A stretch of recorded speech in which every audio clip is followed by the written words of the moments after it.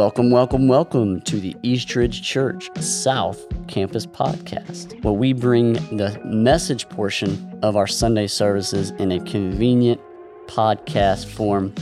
Today, we're continuing our Aftershock series, and it's part 2 of a 3-part series. So if you haven't listened to part 1, make sure you check that out. Aftershocks series is really all about making us aware, giving us tools to overcome these aftershocks, these things that creep up in our life as a result of a traumatic event. There are things that we go through in life and we think that, hey, I made it through, I'm good, but we don't realize that these things have, reared their head.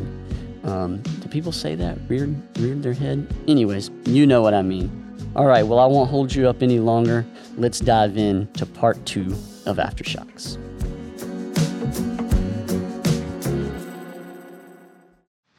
Well, good morning, Eastridge family. Have you had a good day so far? So I am honored to be here today, so let me just give you a few little details about me. One of the things that I struggle with is OCD, so I'm going to make sure that this is just perfectly and then this is like that, and so I'm good. All right. Another thing is, several years ago, I went through menopause, and in menopause, I discovered what menopause brain is, and it is not good, especially for someone who speaks or teaches or talks just in general, because you can't find your words, you say the wrong words, you don't complete your sentences, and so as much as women struggle with it, so do their spouses, because it's just like a whole nother world. Well, back in July, I had COVID, and since then, the after effects, the aftershocks of COVID is there's this thing called brain fog, COVID brain fog. You had brain fog and lack of concentration and all of the stuff after COVID to menopause brain, okay? And so I'm like, but God, my job is to, I teach and I speak and I, share and yet I can't complete a sentence and I'm going to lose my train of thought and I'm going to not make sense. So anything that you don't understand, it's not you, okay? It's me. I'm totally owning all. It is me. And you may very likely be interactive because I can't figure out the word, and so you're going to help me out. Or if I don't finish the sentence, I'll probably go something like that. Okay. So now that you know that, are you ready? Yes. All right. So what we experienced this morning is something that we get to do every Thursday night. Amazing praise and worship, and we do a fun countdown and an amazing prelude, and you never know what to expect. And a lot of times we do that because people walk through the doors of a recovery ministry with an aftershock. A trauma, typically, that has happened, and they walk through thinking, because they've heard something about Celebrate Recovery, somebody's told them to go to Celebrate Recovery, and so maybe I can have some hope. Maybe I'll, figure out what I need to do and, all those kinds of things. So they walk through the doors of Celebrate Recovery scared to death. How many of you were a newcomer at Celebrate Recovery? Lots of peeps here, scared to death to walk through the door. So we do a lot of things very intentionally to lighten it up, and we're going to have a good time because it is Celebrate Recovery, okay? So that's a little bit of that, but for the sermon today, the second week of Aftershocks, and it's just the effect of a distressing or traumatic event. That's an aftershock. The effect or the result of or the reciprocation,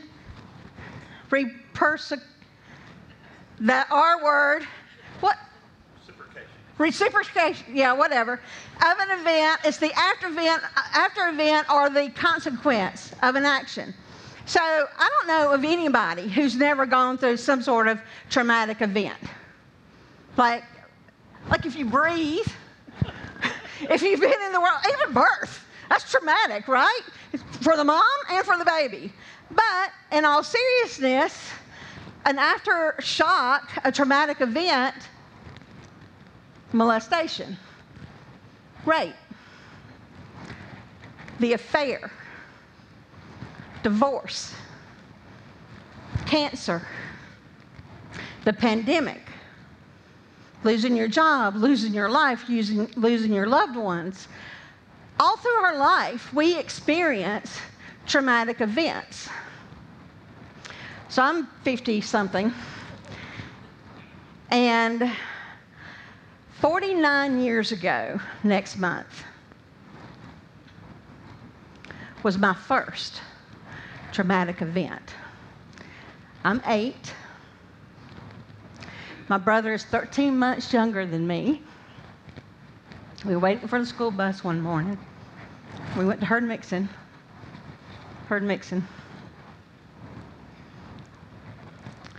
And I saw him hit and killed by a car. October 22nd, 49 years ago, was a day that changed my life. It changed our family's life. And we were so poor. We had just moved to Covington. We were so poor. Then they brought the casket back into our home.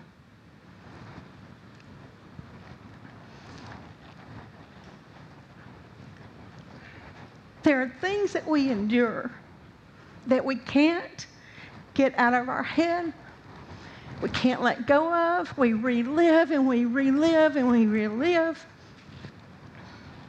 And they're traumatic events that have aftershocks. And the aftershocks can be days, months, years after we have endured. And those aftershocks, every time there's another wave of guilt or anger or resentment or grief, we can cope lots of different ways. But I have hope to share with you today. It does not matter what the trauma is. There is hope. There is hope. His name is Jesus Christ. Hope discovers brand new beginnings when we can't breathe because we hurt so bad. Jesus Christ is a brand new beginning. We don't have to drown in or numb the aftershocks of our life. We don't have to. Our part? Earnestly believe that God exists, that I matter to Him, and He has the power to help me recover. We have a choice here. A choice to believe, a choice to receive, and a choice to let go. Those are our choices. I didn't have a choice about what happened on that day 49 years ago. We don't have choices about the hurt or the things that happened to us. We don't have those choices a lot of times, but we have a choice on what we can do next.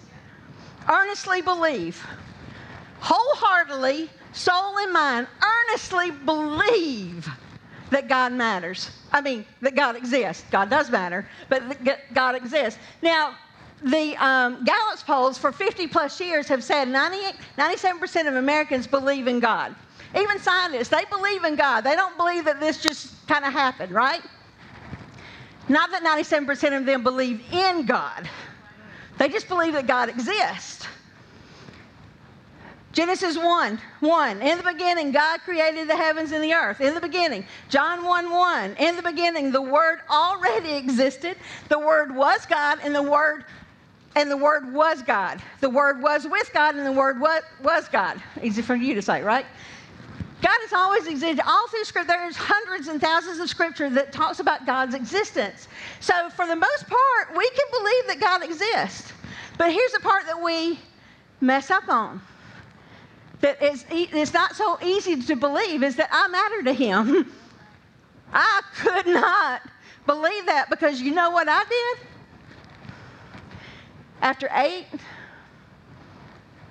when I was 8, I was raped at 15. All these things that happened to me, then I made choices that made it all worse. Addiction was a part of my life.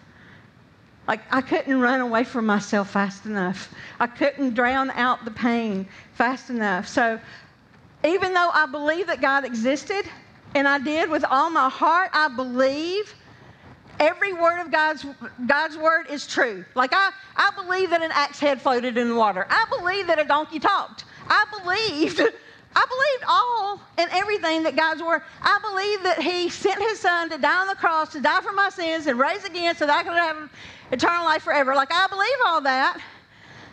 I just couldn't believe that it was true for me. Like, I didn't know how to accept his word for me that he loved me. I couldn't believe that, not after all that I had done. Maybe you can relate. Maybe you're like me, and that for me, because of the church that I grew up in a little bit, and as a teenager, God, this is God. He was waiting. He was like this. Like, he's just waiting for the next thing for me to do wrong, and he's going to bang me over the head. That was God to me. Maybe a lot of people compare God to their earthly father or parents based on how they act or react or don't, neglect or not trustworthy. Neither is our God. Maybe we grew up in a church where, because of the Christian life, that we're going to learn who God is and believe that God is so and his characteristics based on how a Christian is, how they live. I might not want to be in love with that God. Does that make sense?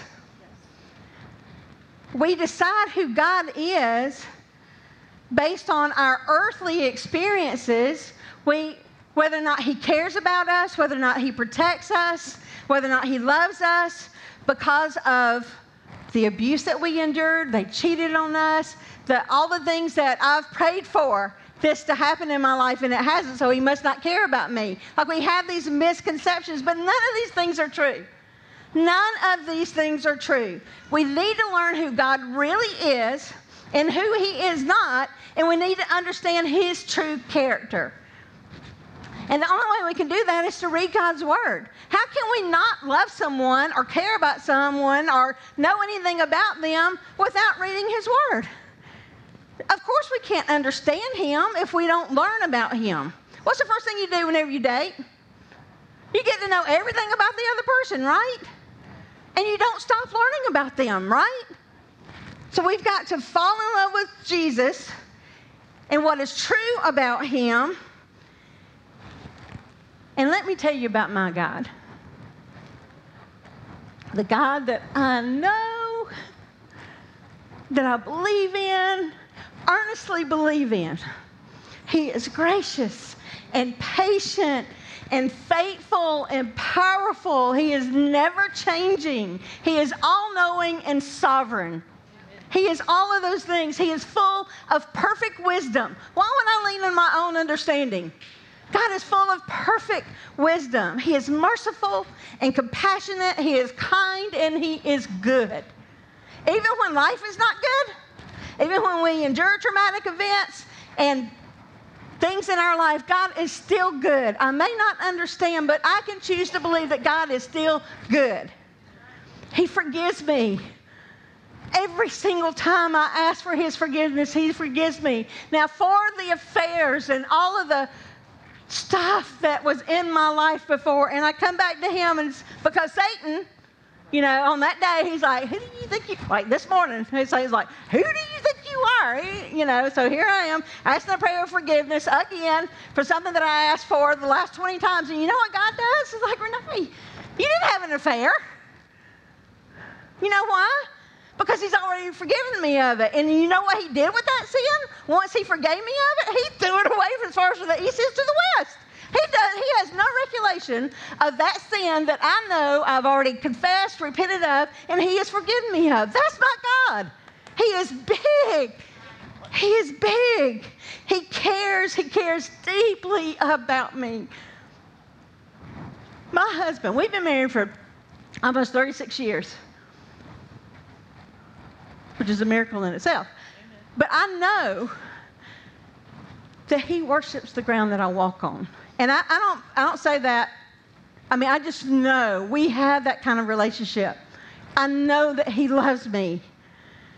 But God's love for me is 20 billion crazy more than how my husband loves me. He cares that I struggle. God cares that I struggle with anxiety and depression. He cares that I struggle and my heart breaks for others whose heart breaks. The things that are going on. That's why the Lord has called us to a ministry like Celebrate Recovery. He has used our experiences to prove that there's a lost and dying world out there and there's hope for them. Like, I so care about people's hurts, habits, and hang-ups is what we call about them. And a lot of times I want you to overcome them more than you want to for yourself. My heart hurts for you, and He cares. That's how He has wired me. My heart breaks for the injustices of this world. God knows me. He knows my situation, my circumstances, my temptations, my struggles. He knows me, and He loves me dearly. And here's the deal. He loves you too. He knows you better than you know yourself. His compassion for you is unmeasurable. Like, you can't even, sometimes I can't even fathom, because I know the old Renee. How could He? How could He? But He does. He loves us unconditional, not based on our performance, but based on His characteristics. God showed His great love for us by sending Christ to die for us while we were still sinners. While I was still drowning out and numbing out and trying to escape the pain, to rescue get past the traumatic events, whatever that word is, in my life, God wants us to overcome them more than we want to ourselves. He does. He wants us to overcome them. When I say the word Celebrate Recovery, what's the first thing you think of? Woo-hoo! Well, except for that girl. Her first night there, that wasn't her response.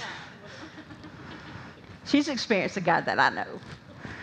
What's the first thing you think of when I say Celebrate Recovery? Drugs and alcohol. Drugs and alcohol. Always. So it's like, I can't go to drugs and alcohol because I can't go to drugs and alcohol because I don't celebrate recovery. But you know what I mean, right? Okay. Do you know that less than 1/3 of anybody who walks through the doors on Thursday night struggle with drugs and alcohol?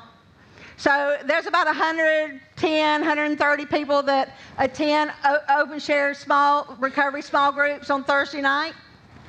And only 25 of them go into the chemically dependent groups. We have support and like this relationships and relatable experience with people from all walks of life, from homeless to 6-digit figures, from grief and anger and sexual addiction. So I should probably put them in there. As a matter of fact, while I'm thinking about them, just kind of this, do you know 1 in 10, suicide is the 10th leading cause of deaths in the U.S. Suicide is. And do you know what they all have in common is some sort of mental health issue. We may know it or we may not. That's the 10th leading. So depression, anxiety, sexual addiction. I could say in this room, like I debated, it's like, okay. So that's, now that you've seen my head, I would say that probably, like, not you back there, but everybody else could benefit from the ministry of Celebrate Recovery.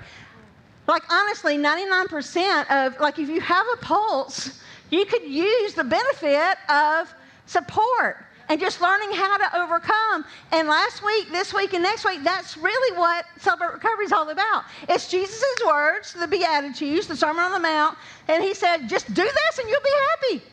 But the thing is, we don't understand what this is. And so we walk through and kind of teach how to apply God's Word to our life in a whole different way. Recovery. Like, why don't we get so scared about that word? Here's the definition of it. To recover means to return to a normal state of health, mind, and strength. Have you ever been in a place in your life where, like, your cheese just fell off your cracker? Like, all of a sudden, I'm not okay. And sometimes we don't even know why we're not okay. Well, this we might need to recover. It's like, oh, I need to pick up my cheese. Something just happened to it, right? To be well again. There are seasons in our life where we're just not well, like mentally, spiritually, physically, emotionally, we're not well. To find or regain possession of something stolen or lost, to recover it for the person that has been abused. Childhood, marriage, you have lost something. An innocence, your identity, it has been robbed from you. There's a time to recover, to gain possession of it again. And we find that new identity in Jesus Christ, not by what has happened to us, but Him. Amen. To regain control of oneself, our physical or mental state. That's what we celebrate. We have fun preludes. We hoop and holler. We're just real. We're not okay, but we're looking to the one to figure out how to be okay again. That's really all it is. So why are we so scared of the word recovery? After a catastrophe, a rape, a fire, a divorce, we must take time to recover what's been destroyed, because a divorce destroys the family. If you were in an accident and you had to have emergency surgery, or if you just had surgery, planned surgery, you wouldn't just get off the operation table, right? Okay, I'm good, thank you. My gallbladder's gone, I'm all good. You know, I had gallbladder surgery, had an attack, had it taken out. And whenever I opened up my eyes, I knew that demon organ was gone. But I was not ready to get off the table. There's a healing process. There's a time for resources and tools and a season of recovery. I might have to get a prescription. I might need counseling. When there are traumatic events in our life, we need those things to recover. We can't just go through a divorce and, okay, I'm fine. My kids are good. You can't lose a child or a brother or a sister and say, okay, life goes back as normal, I'm good. There's a season of recovery. And maybe it's been 10 years or 49 years since you've been through something so traumatic that changed everything. And then one day, you are good, but that one day, you're not good. You are not good. And you know, whenever I was joking about your cheese fell off your cracker, that's what happened to me. Because I stuffed it, the anger, everything, I stuffed it until I wasn't good. It all exploded. Many times throughout our lives, we experience things that we just need a specific time to recover, to overcome. And with that comes a time where God grows us and changes us into the person that He originally had in mind for us. I'm going to invite my friend Deborah to come up. Give her a warm welcome.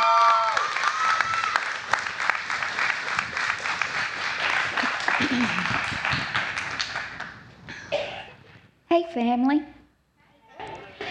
My name is Deborah. I'm a grateful believer and a recovering alcoholic who struggles with codependency. Hey, Deborah.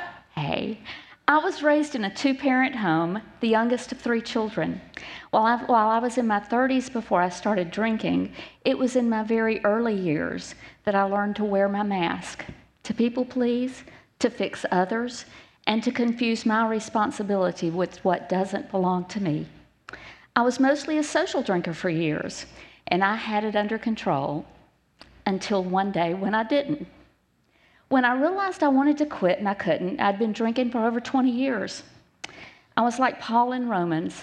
I kept doing what I didn't want to do, and I wasn't able to do what I wanted to do. I hated myself, and I was stuck in a cycle of self-destruction. My bottom came during Thanksgiving of 2011. It followed a huge family argument. I learned in a matter of hours that the family relationships I held so dear were not nearly as important to others as they were to me. What I thought they felt for me, what I thought I meant to them, and what I expected from those relationships was built on lies and unrealistic expectations. My heart was shattered. After a long weekend of oblivion, I knew I wasn't the person I wanted to be. I was desperate for change. I didn't just want sobriety.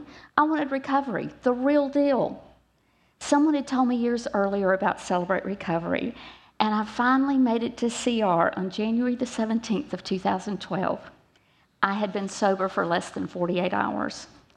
I will never forget that first night. I didn't know a soul. I was terrified. I was afraid this wouldn't work either. But I was at the end of my rope, and I was ready to do whatever it took to stop the pain. Have I mentioned I was desperate? That night I heard a testimony, and when she talked about being a closet alcoholic who was active in her church, I had real hope. She was somebody like me.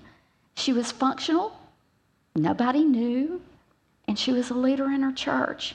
But best of all, she found recovery.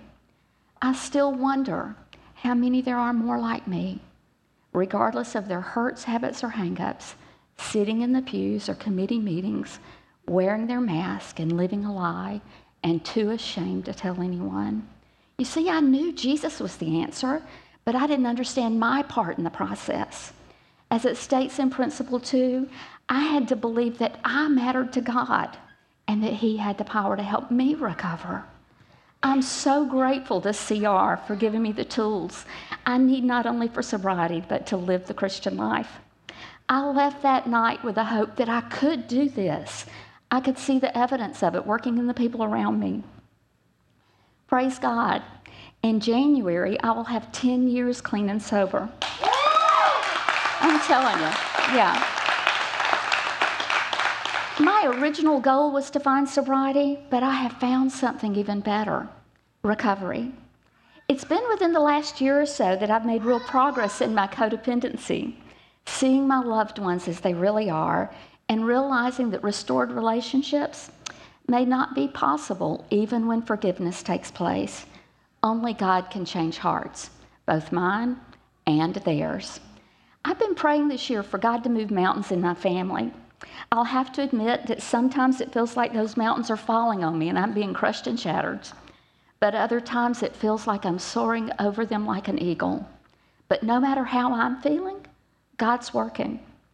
The majority of my relationships were in a shambles when I started recovery. I'd like to be able to say the Lord restored them all, but that's simply not true.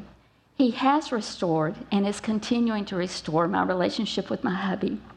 He's the one I still want to do life with. With my son, who knew we could really have an open and honest relationship? And with my mom, I truly no longer have resentments or animosity toward her. God really has changed my heart. My relationships with my siblings, well, they're still a work in progress. However, God's moving mountains there too, even when I don't see it. But best of all, my relationship with God has improved dramatically. All I learned over those years, it finally makes sense, and I can visualize what it's supposed to look like in my day-to-day life. You know, when Jesus talks about the abundant life, it really is possible. Sometimes it's abundant with blessings, and other times it's abundant with opportunities. But either way, it's a much better life than I ever dreamed possible. Are my relationships perfect? Not by a long shot. But I do have a realness and a vulnerability I was incapable of before. I'm much kinder and gentler to others and even to myself. And I'm even doing better at setting and respecting boundaries. And that's really huge for me. So what encouragement do I have for you? With Jesus and others to walk with you, change is possible, no matter what your hurts, your hang-ups, or habits are. Is it hard work? Absolutely. Is it worth it? It's the treasure that's worth more than anything in this world. Thank you for letting me share.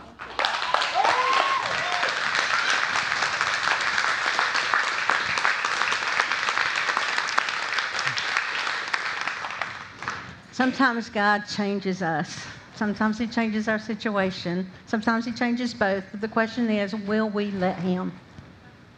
Will we let Him? Because honestly, most of the time, we want to control it all. We'll pray. He'll answer the prayer, and it's like, I don't like that answer. Let me just keep doing it my way. That's what we do. That's what I did for years. guess what? Nothing's going to change. Nothing's going to change. Will we let him, in his sovereignty, because he sees the big picture, have control, full control over our will, over our life? If God can raise Jesus from the dead, he can certainly restore relationships. Amen. He can certainly do anything that we ask if it is his will. Romans 11:36, everything comes from God alone. Everything lives by his power. We can believe he will help us, but are we really plugged in to his power? His power. Not my own power. God the Father, God the Son, Jesus Christ, God the Holy Spirit, 3 in 1, wants to empower us to overcome any and everything. Everything. But will we do our part? Will we do our part? Will we let them do what they want to do in our lives? Do we believe? Will we receive? Will we let him lead and guide us? Will we let him close the doors and open the doors? Because typically, a lot of times, whenever he's closing that door, can't close that door, God. I like that door open. That's what we do. And then we remain angry at him because life isn't turning out the way that we want it to. We have to be open to change. Open to the miracles of Jesus Christ. Because if we're not, nothing's going to change. The anger, the hate, the resentment, everything that we've got bottled up is going to explode. And then we hurt people. Hurt people, hurt people. Look, it's scary. I know it's scary. I found my identity in my anger at God. I found my identity in fill in the blank. It's scary to do something different. One of my favorite scriptures is in Isaiah 43. Do not fear, for I have redeemed you. I have summoned you by name. You are mine. When you pass through the waters, I will be with you. And when you pass through the rivers, they will not sweep over you. When you walk through the fire, you will not be burned up. The flames will not set you ablaze. And when you walk through the doors of CR on Thursday night, lightning will not strike you dead. For I am the Lord your God. These are promises. Toss aside the fear. It's nothing to be. It's scarier. See, I didn't finish my sentence. It's nothing to be scared of. It's scarier to stay there. It's scarier to stay in the anger and the bitterness. It's scarier to live in the closet and watch your porn and have your affair. And it's scarier to stay there.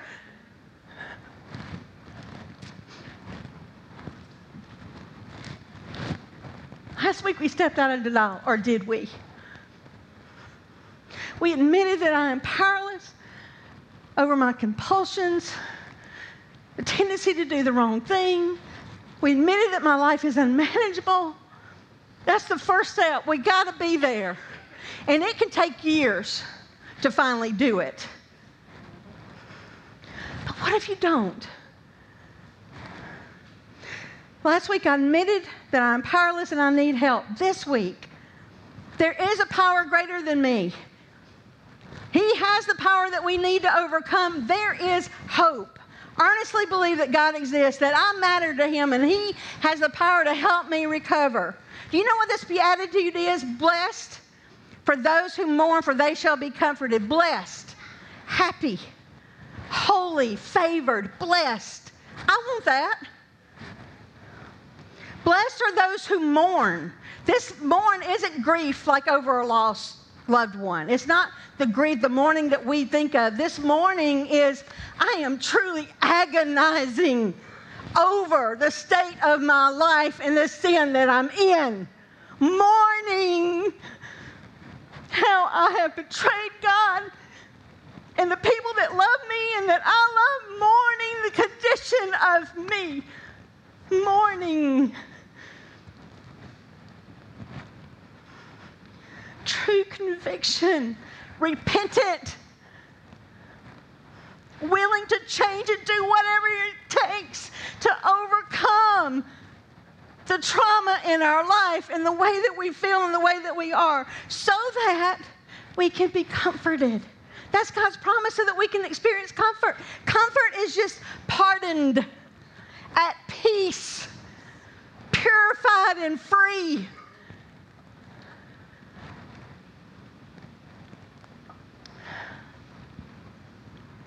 When we find ourselves completely broken, truly grieving the place that we're in, we find freedom. And there is so much hope in that. Completely broken. God's promise to be forgiven and restored. Not to the old Renee. She was not good. But the new Renee. And me, I'm still not good. But I am loved by the high, true King. And He has a purpose in my life. And it's same for you. We can find peace and reassurance and serenity and hope. How? Because God changes everything. But we have a choice. We have to admit that we need help. We have to believe it. We have to receive it so that we can move forward.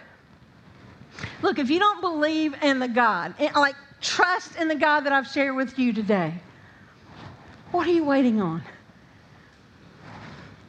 If you do believe in God, but you're not trusting Him with your life, your will, your choices to let go, to help you, what are you waiting on? Are you really going to let another 2 years, 20 years move by?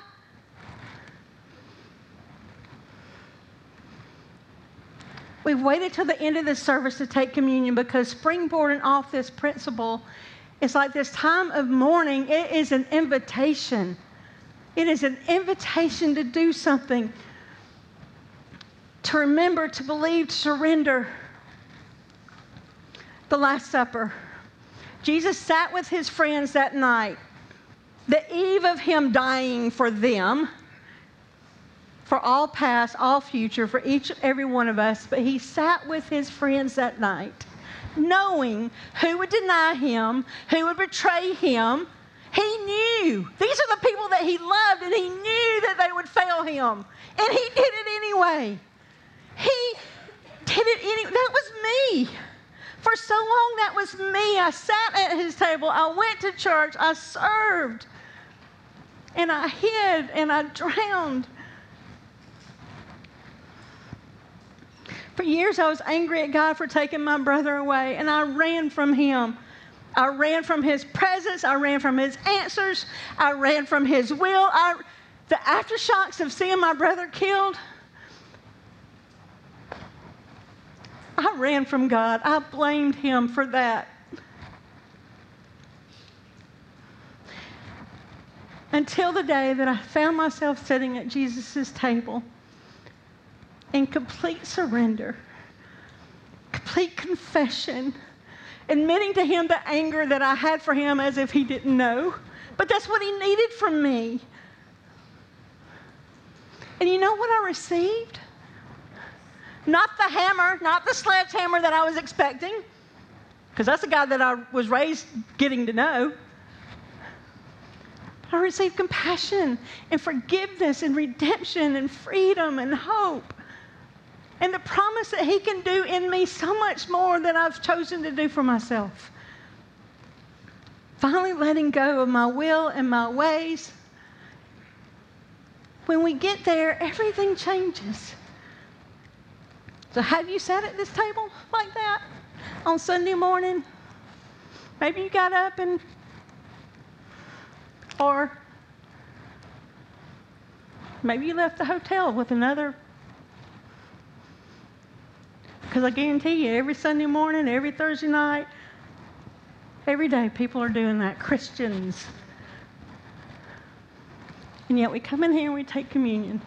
So my challenge to you today is, are you willing to mourn where you're at and choose to eat at Jesus' table and to take the life, His life so freely given to us? A brand new beginning. A brand new beginning of overcoming. So we're going to reflect a few minutes. Look, Gary's here, Cameron, me. While the video's going, like if you don't know Jesus Christ as your personal Lord and Savior, we will be glad, like right now during our communion time, to say that prayer with you. Or maybe this is the day where you're going to rededicate, recommit, let go, and say, God, I'm sorry. We can do that now.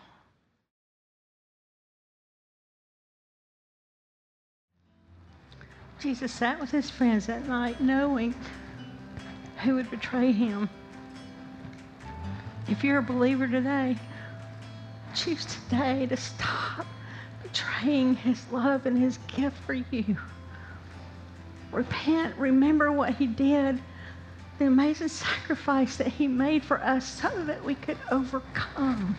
Not be trapped in, but overcome. We get to remember that amazing gift.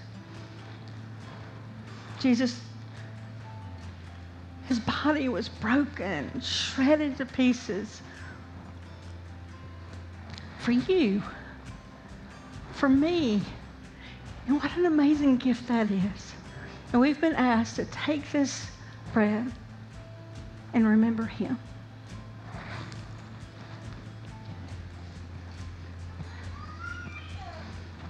And his blood poured out. What a beautiful sight. What a beautiful, horrible sight it must have been. Because I can see him.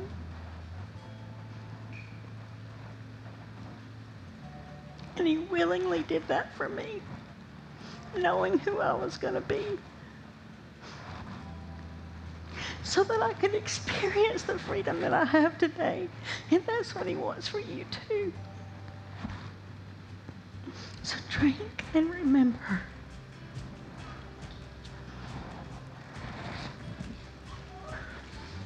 God, I thank you for sending your son.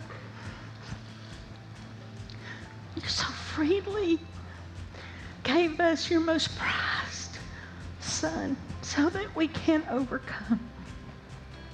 So that we don't have to be trapped in the anger and the strongholds or the resentments or the fears or the shame or the guilt. We get to have a brand new life in you.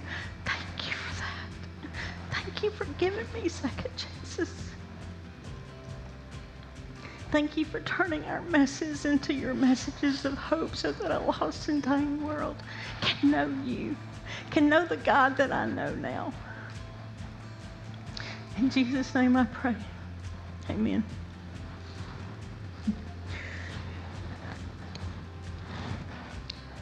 I pray that you know the God that I know. Every week after CR at the end, at the 7 o'clock hour, we say the Serenity Prayer together.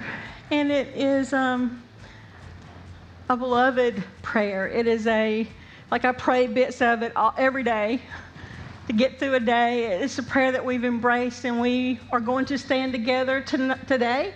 I was about to say tonight. And say the Serenity Prayer together. And you can Google the full. How many of you knew that there's more than that first little paragraph? Very few people knew. Google it. Print it out. I have it available for you. We're going to say the Serenity Prayer. God, grant me the serenity to accept the things I cannot change, the courage to change the things I can, and the wisdom to know the difference. Living one day at a time, enjoying one moment at a time, accepting hardship as a pathway to peace, taking as Jesus did this sinful world as it is, not as I would have it, trusting that you will make all things right if I surrender to your will, so that I may be reasonably happy in this life and supremely happy with you forever in the next. Amen, amen. So let me tell you, today, men, so sometimes you hear about step studies, right? It is a CR thing. It is a commitment to do something different for your future. Today, men, on the East Campus at 2 o'clock, Johnny and Chris are the two leaders. Look, if you can identify with any of the struggles, the anger, anything today, and you're like, okay, I need to do something. That may be your answer. It starts today. Tuesday, same thing for women, East Campus.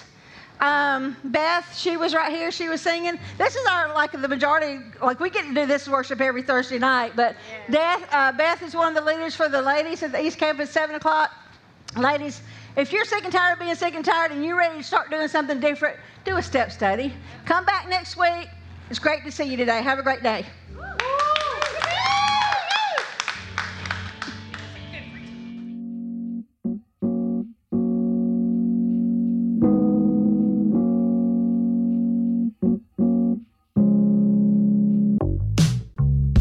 Guys, thank you so much for tuning in. We hope that this message is beneficial to you in some way. And if it was, we would love to hear about it.